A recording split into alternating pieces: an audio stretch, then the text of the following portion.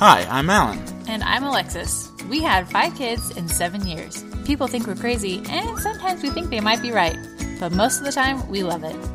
We hope this is a place where you can learn to be a better parent, but without taking yourself too seriously. Whether you're a new parent or have a few years under your belt, we hope you can find something new to think about. Or laugh about. After all, this is parenting in real life.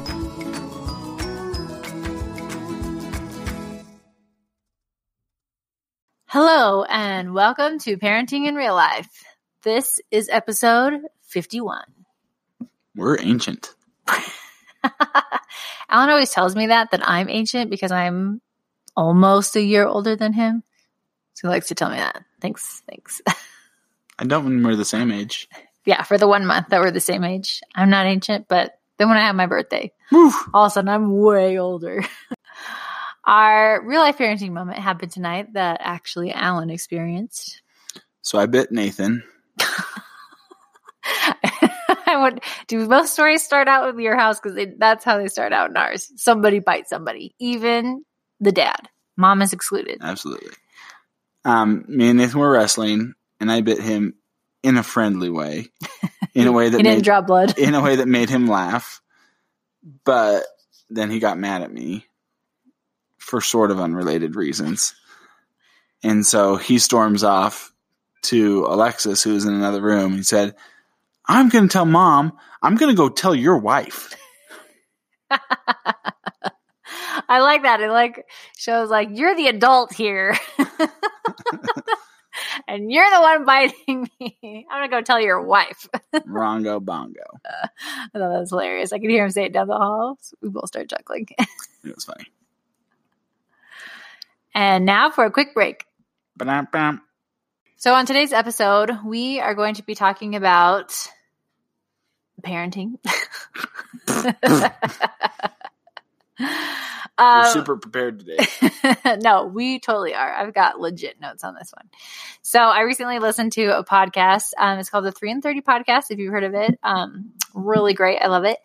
And on there, the girl who hosts it is Rachel, and she interviewed Catherine Reynolds Lewis, who is a journalist and a parent educator.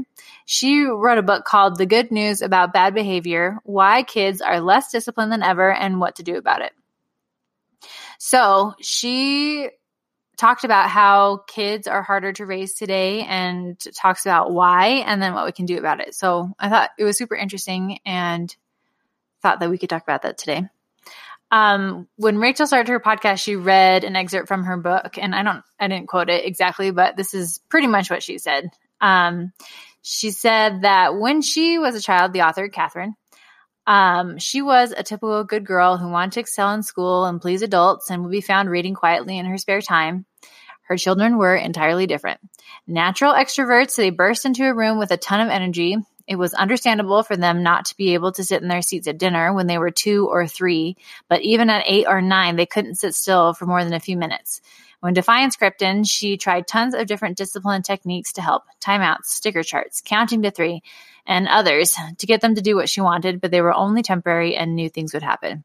I felt like this totally described my life. That was totally me as a kid. I was the good girl. I wanted to do well in school. I wanted to please my parents. I loved to read. That's usually what I did on my spare time. And our kids are the opposite of that. They don't necessarily want to please. They don't love to read. They have tons of energy and are way more extroverted than we are. Alan and we've talked about how both of us had anxiety as kids. We were more quiet, more timid, and we don't seem to have any of those kids. And so I was really intrigued. I'm like, okay, this is how I feel. Our kids, they can't sit still for more than a few minutes, even our oldest kids. So why is that? She said that in her research, she found that it actually is harder to raise kids today. And why is that? It's because of the world that they're growing up in is so different than any other previous generation. They have a harder time regulating their emotions, their thoughts and behaviors, and rates of anxiety and depression have increased. She talked about how the suicide rate has increased 50% in children 10 to 14 years old and 41% in teens 15 to 19. And I know this has been a big topic of conversation, especially in Utah. Our local high school has had a lot of issues with suicides. And that makes me nervous as a parent. And we've also talked about anxiety on previous podcasts. If you wanted to go back to episode 35 or 29 of our podcast, we've talked about if your child suffers from anxiety, some things that might be helpful for that, since Al and I have both had experience with that personally. But the good news is that these things like that your children are going through and experiencing, it's not just your kid. This is normal for kids of this time. And so she wanted to talk about the things that can help with that. I like this. Oh, good. I know this is going back to Alexis does the prepping and Alan helps record. I'm just learning with all of you. But it's validating to hear that we're not alone. My first inclination, if it's so much harder now, part of me is like, well, take away all the stuff that makes it harder. Like, why don't you just get rid of the phones and the screens and everything else? Like, it sounds like a lot of the things that make it harder are things that we artificially, like, we choose to do to ourselves. Mm-hmm. But at the same time, we can't, those things are part of society now. Like, we can't get rid of social media or the internet or screens because those are a part of not just entertainment, but jobs and school. Like, all of those things are involved, and your kids are going to see things when you're not there, even if they're not in your house, And so I feel like I really like what she talked about, because we're going to go through the 3 reasons why our kids are this way and then how to help them. And the how to help them was not to take screens away, which really surprised me. Because like we said, they're just a part of our world now. We live in a screened world. Yeah. And so we just have to teach our kids how to use them correctly and how to regulate themselves so that they can function in society. Because, like in our jobs, I don't know if you personally do social media, but I have. That's been my job. Like, I've been a social media manager. We have to use the computers to pay bills, and we get emails, and, it's just around us all the time. That's fair. Cool. I like it. Okay, good. So the first thing we're going to talk about are the 3 overarching reasons why kids today have less ability to regulate their emotions, thoughts, and behaviors. Number 1, there's not enough unstructured and outdoor play. I agree with that. I think they play outside less than we did as kids. Maybe. I watched plenty of TV growing up. Yeah, I didn't have personal devices, but we would come in and watch TV after school and stuff. I feel like our kids actually don't really struggle with this. Our kids really like to be outside. I know with a lot of kids with screens and video games and stuff, they'd rather do that inside. But our kids actually like to ride their bikes, and they like to be with their friends and play in the backyard and stuff. So this one is actually okay for us. During the summer. In the winter, it's hard because nobody wants to be outside when it's freezing. That was true when we were growing up. So what did you do when you were, not for me. California, where it was nice all the time. We always played outside. But what about you when it was snowing, what did you do? You didn't have personal devices, but did you just watch TV? Probs, I guess. I don't remember my childhood. But we talked about in previous episodes that it's actually watching television is better for your brain than being on, like, playing games on a personal device. So even though we were watching TV more as kids, it still didn't melt our brains like the games do now. Good. Go technology. We also tried to create outdoor opportunities for our family. Alan really likes to hike. That's not my favorite thing, but I come along. She's getting better. I'm getting better. So we go on walks. Alan also really likes camping, and so we're planning on doing that more this summer. Often the hikes, they do start with complaining. Usually we have at least one grumpy kid. They usually end with complaining. They usually end with complaining too, that was too hard. In the middle, they enjoy it. And then afterwards, they talk about that they enjoyed it. Yeah. So it's definitely not free of grumpiness, but I think it's worth it. But even screens come with complaining. Like, nothing's complaint free when you have kids, right? Like, it's not bad. I prefer it. That's why I love to get out. It's because I I like my kids better when we're out doing stuff. Mm-hmm. Number 2 is the growth of media and technology. So we've talked a lot about this. This was in our episode 45 when we did our screens, a week without screens. Mm-hmm. Our kids don't have phones, but they all do have tablets. Something that I've noticed that our kids have mentioned already is that other kids have phones and they've seen things on the bus, like the kids will show them things on YouTube, which we usually don't let our kids on YouTube just because you can't filter it and you don't always know what's going to pop up next. YouTube's the worst. Don't let your kids watch YouTube. It is the worst. Bad people are trying to ruin kids on YouTube, and YouTube makes it way too easy to do it. So, not worth it. So, with that, where other kids have access to it, then we necessarily don't want our kids to have access to. It's important to always be having conversations with your kids about screens and about what they're seeing, and to follow up with them often, because more likely than not, they will see something that's inappropriate. But if you have that open conversation, then they can talk to you about it. If you're always talking about it, they're more likely to bring it up and say that they've seen things that they shouldn't be, and be prepared for that. And I think too, where social media is hard for adults, I mean, even we, especially women. Meaning like it affects you negatively. Yeah, it affects us. Like we struggle with the things that we are seeing on Instagram with how we feel about things, right? And we feel depressed and stuff.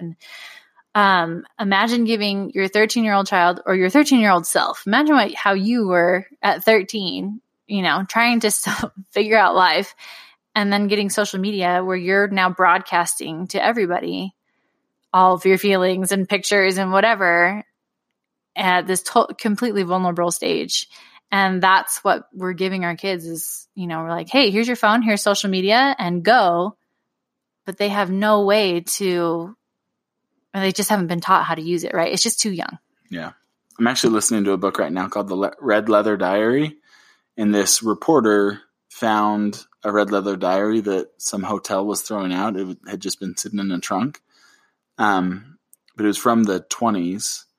And this teenager started a diary. It was a 5-year diary. And she started when she turned 14 and wrote every day until she was 19. And she found this diary and was reading it. Was like amazed at this girl. And then went and found her, who's 90 or something at this point, and interviews her and gets to know like the backstory. But as she's reading these diary entries, I kind of don't like the book because teenage girls are hard for me to listen to. There's just so much emotion and drama. And this is in a diary in the 20s, and it's only gotten so much worse with social media and all the other ways to compare yourself and be connected.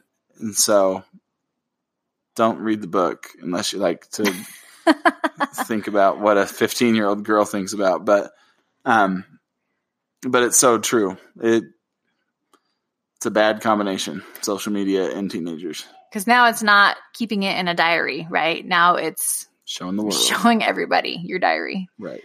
And then people are going to comment on it and like it or hate it or whatever. So it's hard. It stresses me out just thinking about it for them. I know. And then the third thing is the increased focus on achievement and performance instead of character and contribution. And I think this kind of varies on where you live. Like we have relatives in Texas where school is way more intense and starts much younger than it does here in Utah. Like we're still doing preschool is 3 times a week and kindergarten is still half day just because we have so many kids in Utah.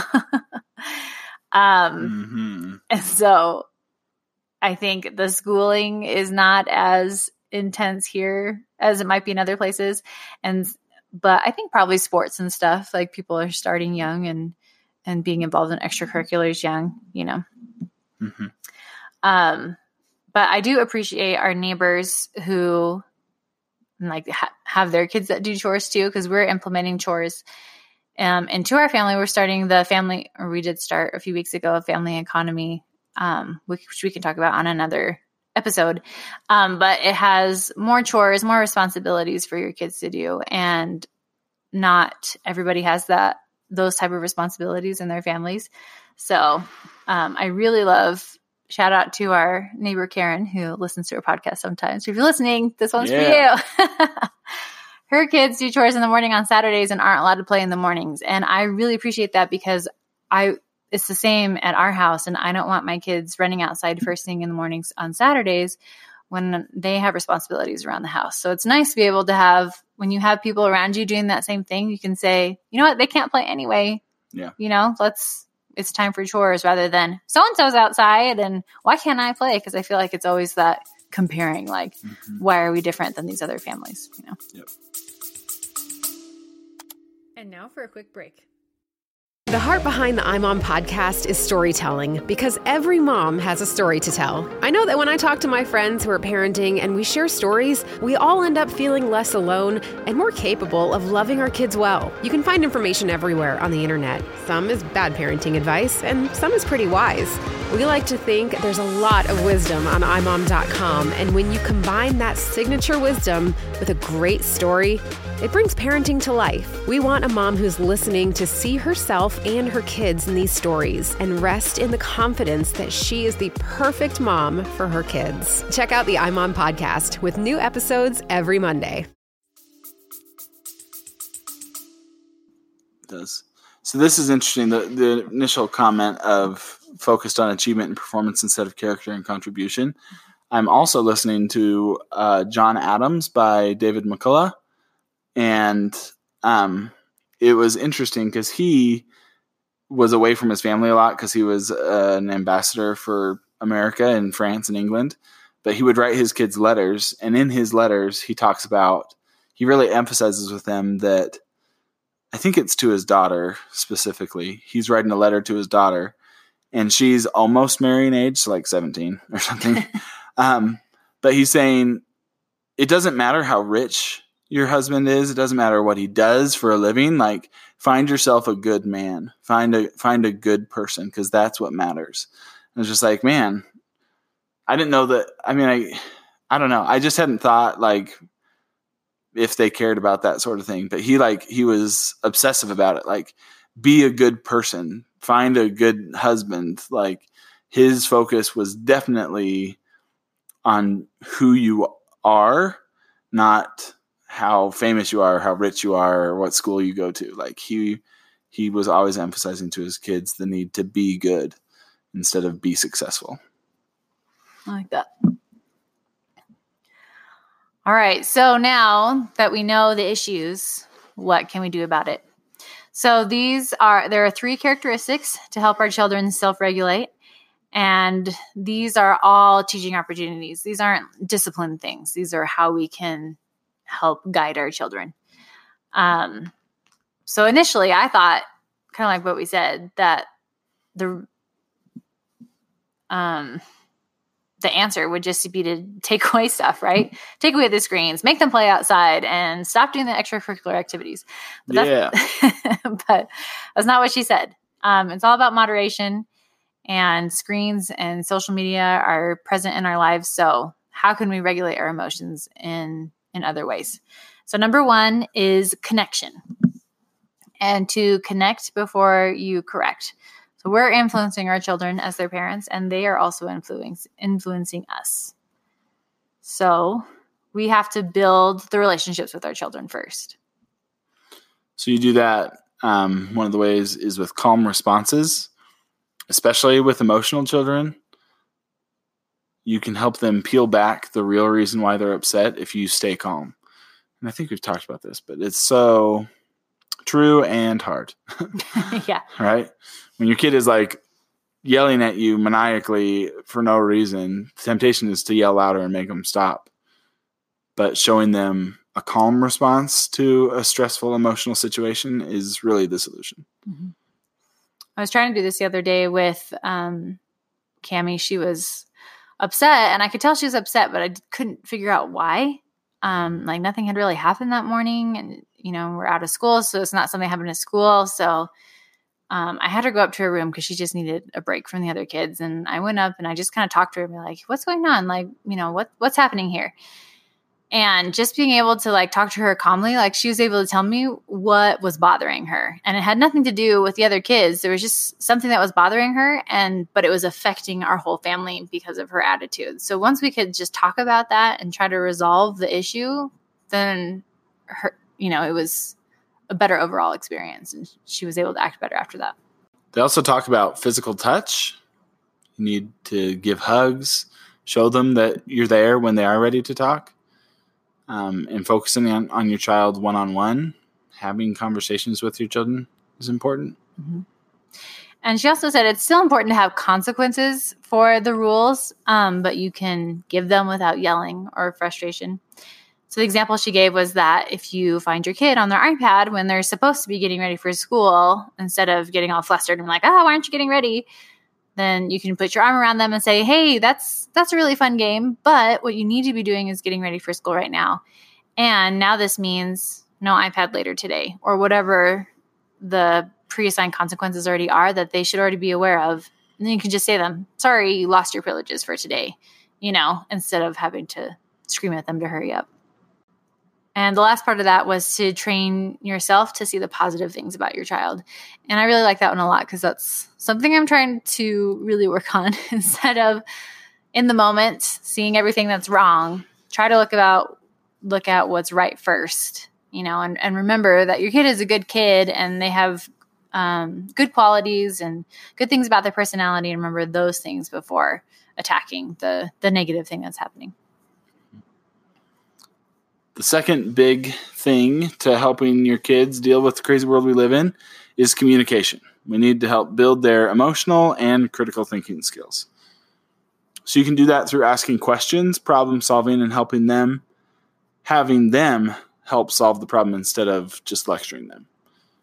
Yeah. So if your kid is struggling with something or forgot something, ask them how they can fix the problem. What would they do or what should they do next time, and help them with that so they can start thinking about how to solve their own problems rather than just us doing it for them. It goes back to like a coach mentality, mm-hmm. right? That your goal isn't to punish your kids when they do bad things. It's to help them do good, like do better in the future. And so lecturing is pretty ineffective. Helping them solve the problem or walk through the situation is much more effective. Mm-hmm. Another part of this is to communicate when they're doing positive things rather than making it about their worth, right? So when they're like, do a nice picture, like draw a picture, instead of saying, you're so talented, you can say, how did you think to do that? Or how did you choose those colors? Because this helps focus on their intrinsic motivation, which is like why they did it, rather than focusing on the extrinsic motivation. So where they're seeking approval or validation from the world, because that causes usually depression later down the road, is when they're always looking for people to tell them that they're great, right? Mm-hmm. This reminded me of a quote by Jeffrey R. Holland. He says, "We must be so careful in speaking to a child. What we say or don't say, how we say it, and when is so very, very important in shaping a child's view of himself or herself. And try not to compare your children, even if you think you are skillful at it. You may say most positively that Susan is pretty and Sandra is bright, but all Susan will remember is that she isn't bright and Sandra that she isn't pretty. Praise each child individually for what that child is and help him or her escape our culture's obsession with comparing, competing, and never feeling we are enough." I just really like that. How we talk about our children and who they are as people affects them long term. Yeah, I love that. It's about giving them intrinsic motivation, helping them be their own motivation. I'm doing it because I like it or I enjoy it or it's fun or fulfilling or whatever, instead of I need other people to say I'm great to be happy. Mm-hmm. Huge. So important. And finally, the last thing to help them self-regulate is capability building. So these are life skills around the house and also emotional skills. Skills. Help them get the skills. Girls want guys with skills. Yes. Nunchuck skills. Computer hacking skills. Can't remember. It's been too long. You need to watch Napoleon Dynamite. Our kids actually, I think they asked the other day if they could watch that. Absolutely. We didn't. I think it was like too late or something, but I'm like, Oh, it's never too late. I could watch that. I don't know if they'd like it, but Very few people do the first time. yeah, so true. But it's important that your kids are contributing to their home and to the world, and that they're learning how to do that. And to remember that they are works in progress who grow and change over time. And so these are skills to help them build. And as I mentioned, we're doing the family economy right now, which is helping to give them those skills. At least we're hoping. We're just starting. So Nunchuck skills. we'll tell you in 10 years. But Episode 54.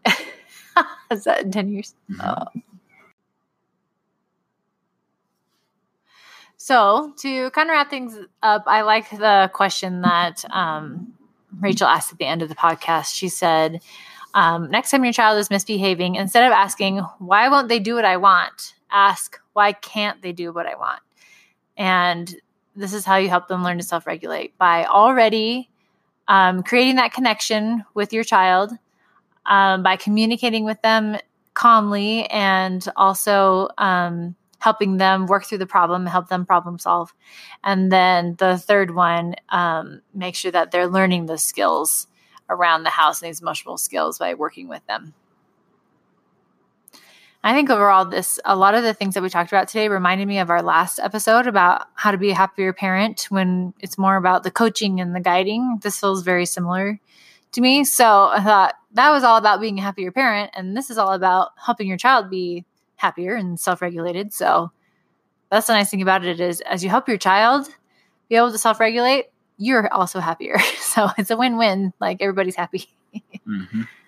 I agree. I think that it's not too surprising, right? Because a lot of your happiness as a parent is related to how your kids are doing and how you're interacting with your kids and how you feel about each other. And so it makes sense. But it's nice that those two things lined up. When you work on one, you're going to help the other two. Mm-hmm. Thanks, everybody. Hope you enjoyed it. Hope you found some helpful tips. You can follow us, and should follow us, on Instagram at PIRL Podcast or Lorkeet Sisters. You can tweet us. I'm at Alan T. Tanner. And I'm at Alexis Tanner 1. You can also find us on Patreon at www.patreon.com/PIRL. And please subscribe wherever you get your podcasts. And while you're there, give us a rating. We, I think, generally are found because people either search parenting or people tell other people about it. So if you know a parent that you think could benefit from laughing a little bit about parenting and maybe learning some things about parenting, share our podcast. That's how I find all the podcasts I listen to, is by people saying, oh, this is good. So anyways, podcasts are becoming more popular. I heard someone today just be like, oh, you should listen to this podcast, So when people are asking, hey, what's a good parenting podcast? Give a little plug, and that'd be great. Thanks. We appreciate it. And as always, a special thanks to our 5 kids for being kids.